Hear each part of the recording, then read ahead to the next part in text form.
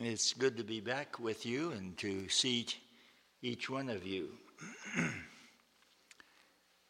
Today we'd like to study an important passage out of the book of Galatians, and also next Sunday, one more important passage out of the book of Galatians. Now, who were the Galatians? Well, we believe they were basically the people to whom Paul and Barnabas first went and did missionary work, Acts 13 and 14. As I understand it, the Galatians originated up in Galatia, in basically the area of northeastern Germany. Also, another word or two are used. They're called Celts. Many of them ended up in Ireland, and Gauls. In fact, the Roman name for France was pretty well Gaul. So as you think of Celts and as you think of all these, you think of the Galatians, the people who originated there in northeastern Germany. As far as the Romans concerned, they were all barbarians. But God cared for them, and he sent Paul and Barnabas to minister to them. Now, in the book of Galatians, a follow-up letter to the first missionary journey, perhaps the oldest book of the New Testament, we believe was written after, or rather before, the Jerusalem Conference. You can read about that in Acts chapter 15. We believe that were that not the case, Paul would have referred to the Jerusalem Conference and its decisions as he wrote to the Galatians. But since he didn't refer to that at all, Galatians was probably written before the Jerusalem Conference had occurred. Now, as you see, the primary scripture begins in Galatians 2:16, ends in Galatians 3:7. First of all, let's consider these first 4 verses of chapter 3. One thing it shows us is the all-sufficiency of faith. The all-sufficiency of faith, trust in Jesus, belief in God. Galatians were kind of getting off the track, some of them. So he says, "O foolish Galatians, who has bewitched you that you should not obey the truth, before whose eyes Jesus Christ has been evidently set forth, crucified among you? Only this I would learn from you." Good question now. Did you receive the Spirit, the Holy Spirit, by the works of the law or by the hearing of faith? Of course, the answer to that would be by the hearing of faith, not by their works and the works of the law. So, are you so foolish? Having begun in the Spirit, are you now made perfect by the flesh, by obeying the precepts of the law? Have you suffered so many things in futility, if it's yet in futility? He therefore who ministers to you the Spirit, the Holy Spirit, and works miracles among you, does he do it by the works of the law or by the hearing of faith? So here we have that term again, the hearing of faith. And of course the answer to that is not by the works of the law, it's by the hearing of faith. We have the all-sufficiency of faith that is being proclaimed. Then he uses Abraham as an example. Verse 6, "Even like Abraham believed God, and it was accounted to him for righteousness. Know you therefore that they who are of faith, the same are the children of Abraham." As we think about the Holy Spirit, which last Sunday I shared a bunch of thoughts about the Holy Spirit, I'd like to highlight something I didn't mention last Sunday, namely the importance of the Holy Spirit in helping us in our prayer life. prayer is so important. Prayer is basically just talking to God. Let me show you a few verses that you might want to jot down. Their references. They're so important. First of all, in chapter 8 of the book of Romans, we find in verse 26, likewise, the Spirit, the Holy Spirit, also helps our weaknesses, because we don't know how we should pray like we should. But the Spirit itself makes intercession for us with groanings which cannot be uttered. So the Spirit's praying for us, and the Spirit is helping us pray to know what we ought to pray for. Very important in our prayer life. Second passage, book of Ephesians, chapter 6, verse 18. Praying always with all prayer and supplication in the Spirit, and watching thereto with all perseverance and supplication for all saints. We ought to pray for fellow Christians, and we should pray in the Spirit. He helps us know what to pray and the right attitude and ideas in our prayer life. One further thought, back in the book of Jude, right before the book of Revelation, we find in the last part of verse 20,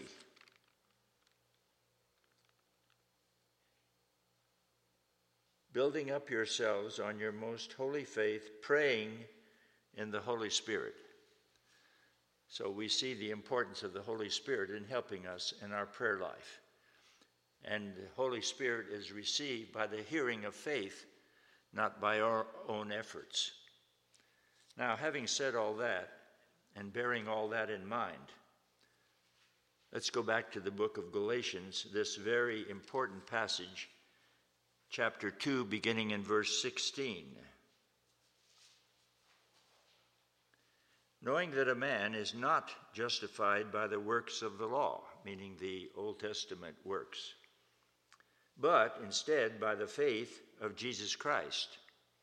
So again, we see the preeminence, do we not, of faith as opposed to works. Even we have believed in Jesus Christ, that we might be justified by the faith of Christ, and not by the works of the law. For by the works of the law, no flesh shall be justified. It's basically saying you can't be right with God by obeying the Old Testament law of Moses or any other morality or good things you might do. Now that's contrary to human nature. We tend to think we can earn our own way. We can work our way to heaven. But it's not on that basis. It's on the basis of our trust, our all-sufficient faith in the Lord Jesus Christ. So we're justified by Christ, it says in verse 17. And when that's true, are we also found to be sinners? Is therefore Christ the minister of sin? Let it not be. Because if I build again the things which I destroyed, I make myself a transgressor. Now verse 19. I remember they were having many years ago when I was in seminary, certain churches cooperating. One was the Church of the Open Door in Los Angeles. One was a congregational church, a very biblical church in Pasadena. And I went to a couple of the special meetings, and the one in Pasadena, their pastor spoke on Galatians 2:19 here. For I, through the law, am dead to the law, that I might live to God.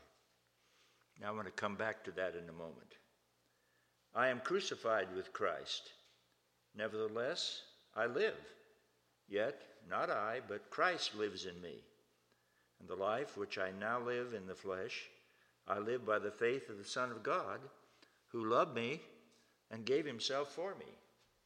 I do not frustrate the grace of God, because if righteousness come by the law, then Christ is dead in vain. If we could, be saved and go to heaven by obeying the law, then why did Christ die? It was unnecessary. But you see, his death is necessary. He died for the sins of the world. And as we trust in him, as we acknowledge the great work he did and who he is, then we are forgiven and we get to go to heaven and we get to have the Holy Spirit in us and we get to live our lives here in this world for Jesus. There's a reason for living, a purpose for being here. That's to trust in Jesus and live for Jesus and let his marvelous and beautiful light shine through us. But let's look at this 19th verse here, chapter 2. I, through the law, am dead to the law, that I might live to God. The law itself, the Old Testament law of Moses, sounds its own death knell. It speaks of its own demise. Through the law, I'm dead to the law. It's quite a statement. Now you might ask, how in the world could that be true? How does the law teach us that we can't do it through it? How does it teach us that actually we're dead to the Old Testament law eventually? Well, I believe one of the answers to this is found in the book of Jeremiah, a very important statement, chapter 31, beginning with verse 31. Jeremiah.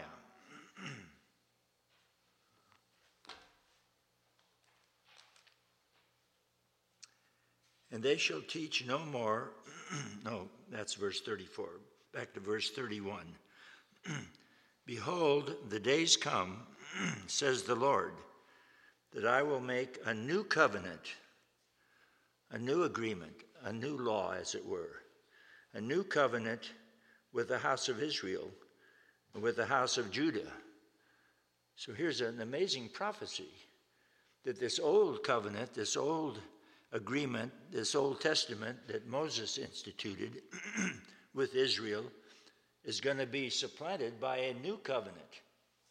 And so right in the what we call the Old Testament, in the prophecy of Jeremiah, the death and supersession of the Old Covenant is prophesied here. Days come, I will make a new covenant with the house of Israel.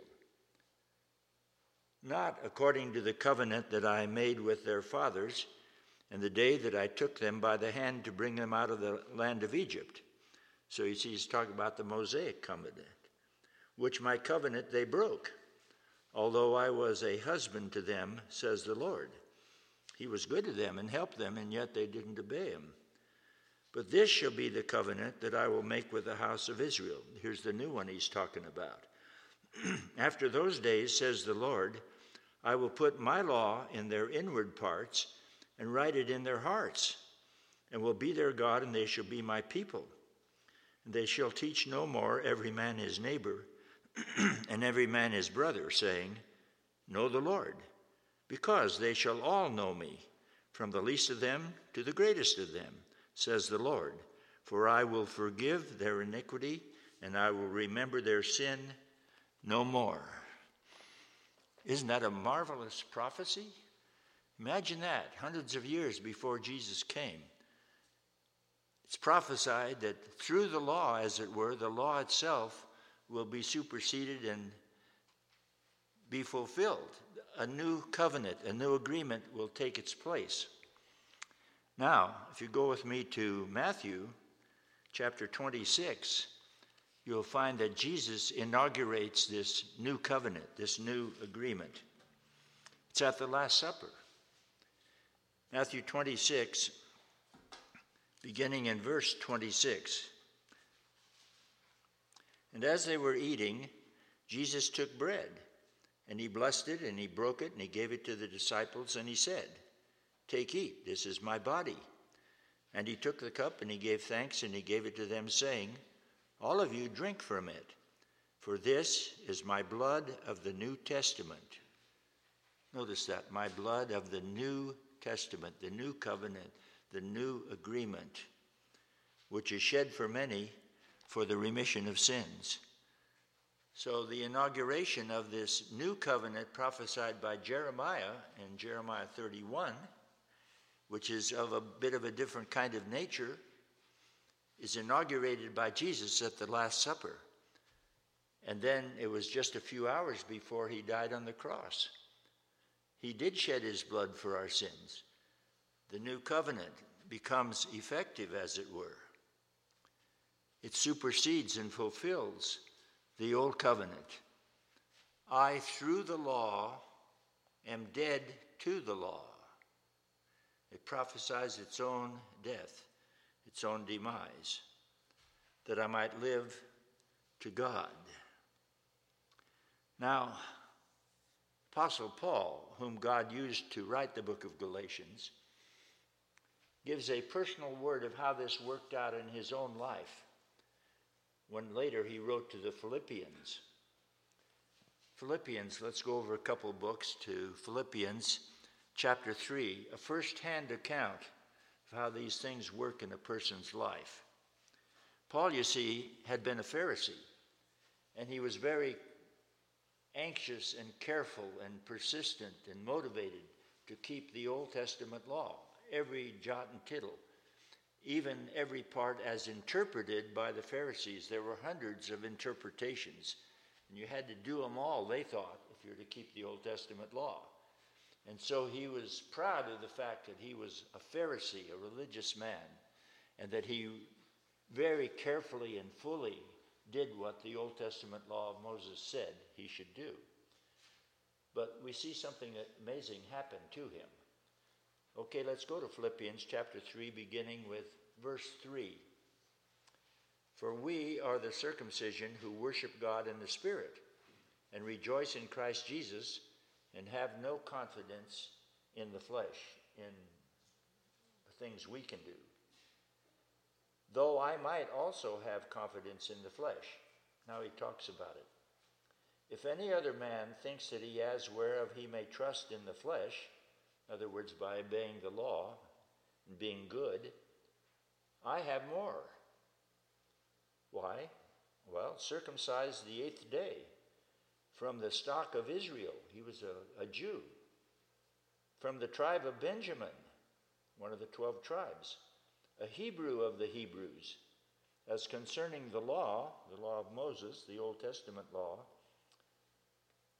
a Pharisee, one of the very, very strict parties, meticulously kept the Old Testament law as best they could, as I said. Concerning zeal, persecuting the church. He thought Christians were so offbeat and so bad and so wrong that he persecuted them. Concerning the righteousness which is in the law, blameless. So as far as he was concerned and the Pharisees were concerned, he was really keeping it. But notice this statement, amazing. Verse 7, but what things were gain to me, those I counted loss for Christ. Something new has happened to him. Yes, doubtless, and I consider all things but loss, for the excellency of the knowledge of Christ Jesus my Lord, for whom I have suffered the loss of all things, and do consider them but dung, or garbage, or sewage, that I may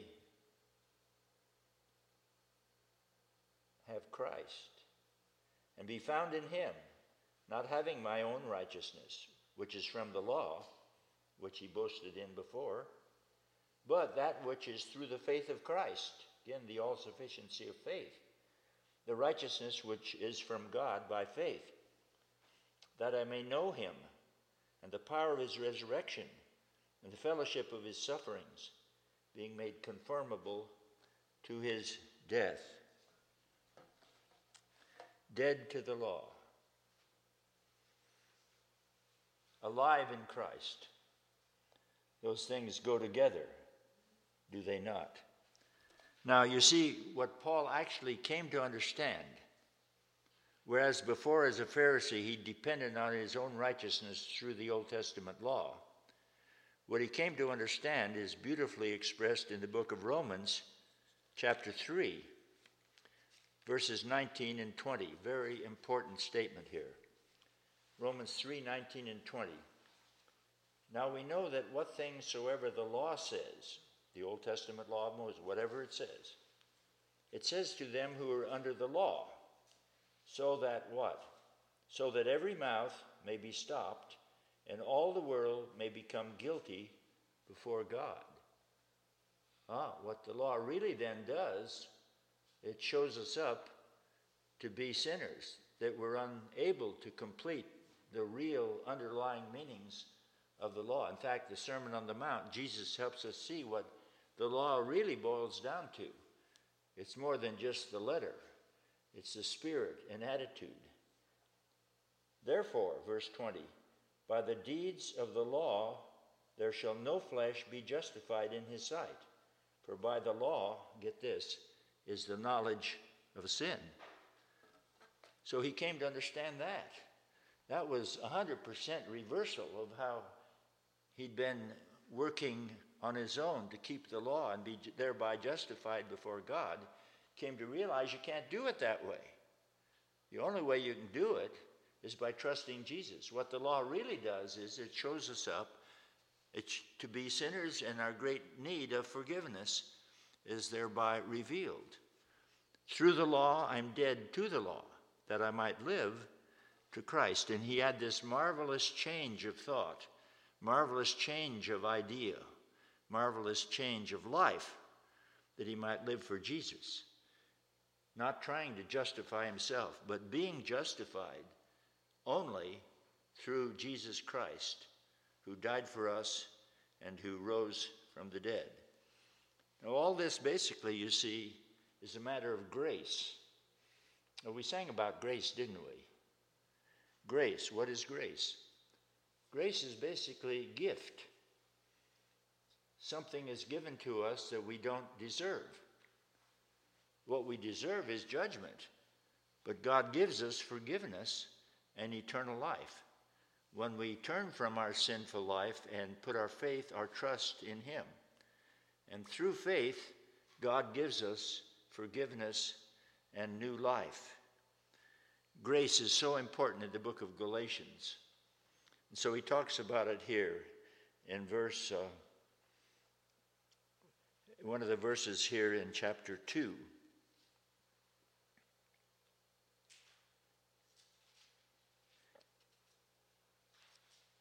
Also, he talks about it back in chapter 1. Well, good if I get to the book of Galatians again here. Galatians chapter 1, verses 5 and 6. To whom be glory forever and ever, amen. I marvel that you are so soon removed from him who called you to the grace of Christ to another gospel, which is not another, but there are some that bother you. Called from the grace of Christ. People were going and they're basically saying, we're not saved by God's grace, we're saved by our own works. We got to be circumcised, we got to keep the Old Testament law. And Paul is amazed that so soon after he had preached salvation by faith alone, by grace, not something we earn, not something we work for, that now they were leaving that. They were falling back on the idea we can justify ourselves. We've got to be circumcised. We've got to keep the Old Testament law. Instead, we're saved by grace, unmerited favor, something we do not deserve. So he speaks about that in chapter 22, verse 21, God's grace, and again back in chapter 1, verses 5, 6, and 7. Now, having said all that, we come to this marvelous statement of verse 20. Chapter 2 of Galatians, verse 20. This is what ought to therefore be the result in our lives once we've repented and put our faith in Jesus. This should be a daily experience, a new life. What happened to Paul has and should happen to us. He said, I'm crucified with Christ. Now, what in the world is he talking about? Well, when you're crucified, you're killed. But he was alive, so how can he say he's killed? Basically saying the old man, my selfish, sinful self, I put that to death. I put that in the past. I've crucified sin in my life. When I was baptized, I pictured that death to sin and self. When I came up from the baptismal waters, I pictured the new life in Christ. First the crucifixion, then the new life. It's like Jesus prayed in the Garden of Gethsemane, not my will, but yours be done. I'm crucified with Christ, nevertheless I live. Yet not I, but Christ lives in me. That's the key. Christ lives in me. It's not my efforts. It's not my Old Testament obedience. It's not my morality. It's not how many people I give a handout. It's purely a matter of grace. It's a matter of Jesus living in me. And the life which I now live in the flesh, live in this body, I live by the faith of the Son of God, who loved me and gave himself for me. I do not frustrate the grace of God. For if righteousness come by the law, then Christ is died in vain, in futility. So what's it boil down to? It boils down to the fact we can't save ourselves. Even by, like Paul tried, perfectly doing what the Old Testament law said, the Ten Commandments and all of the statutes and judgments and what have you. Even in our day and age, if we do everything we can, feed the poor, give all we have to help poor people, live a good, honest life and never tell lies, if we're the best we can possibly be, we see from the law that we're guilty because we don't come up to the high and holy standards of God. That was hard for me to understand as an unbeliever before I became a Christian. I became a Christian at 19 and really trusted Jesus. But it was hard to understand that I was a sinner because I thought I was a pretty good person. And as far as other people were concerned, I think I had high moral standards. But I didn't understand that isn't how you're saved. We need forgiveness, regardless how good we try to be. And trying is not achieving, though it's a first step. And so I had to acknowledge that I needed to be saved, to put my faith in Jesus. And of course that had a great impact on the rest of my life and a great impact on my family, on who I married, on our children, and what they've taught their children. These things are to be carried on. These things are to be understood. These things are to be lived out. Christianity is not just a way of thinking. Christianity is a submission and trust in Jesus that turns into a new life as God's Holy Spirit lives in us and guides us. We're saved by grace alone, through faith alone. It's all sufficient. God does it all. The new covenant has been instituted. The old has been fulfilled and superseded. New Testament in the blood of Jesus. And so we trust him, don't we? If we don't, we should. And he can change our lives as he changed mine.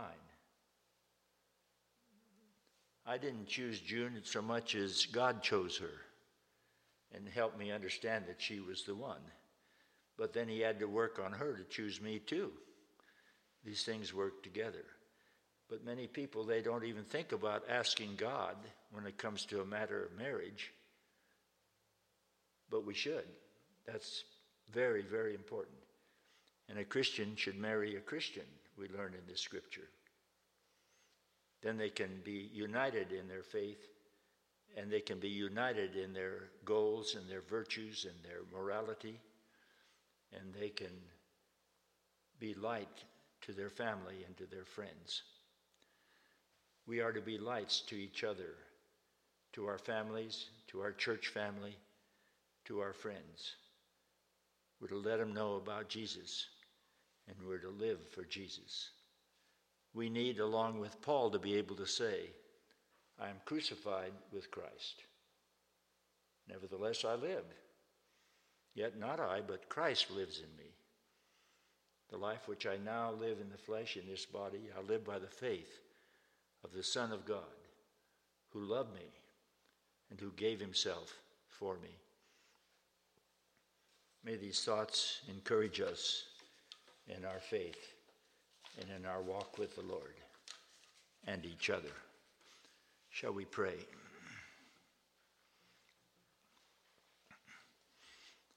Lord, we thank you for these marvelous, wonderful thoughts of grace, of faith, of forgiveness, of power and understanding, of a revelation of why we're here, to live for God, to glorify and honor him. May we truly trust him. May we not trust our own goodness, but his alone.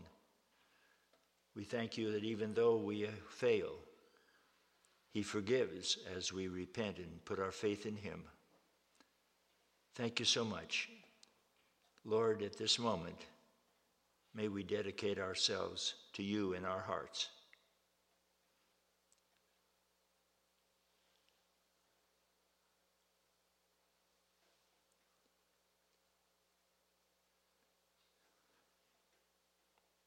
We affirm our faith in the Lord Jesus. We affirm our commitment to him. Thank you for your forgiveness where we fail.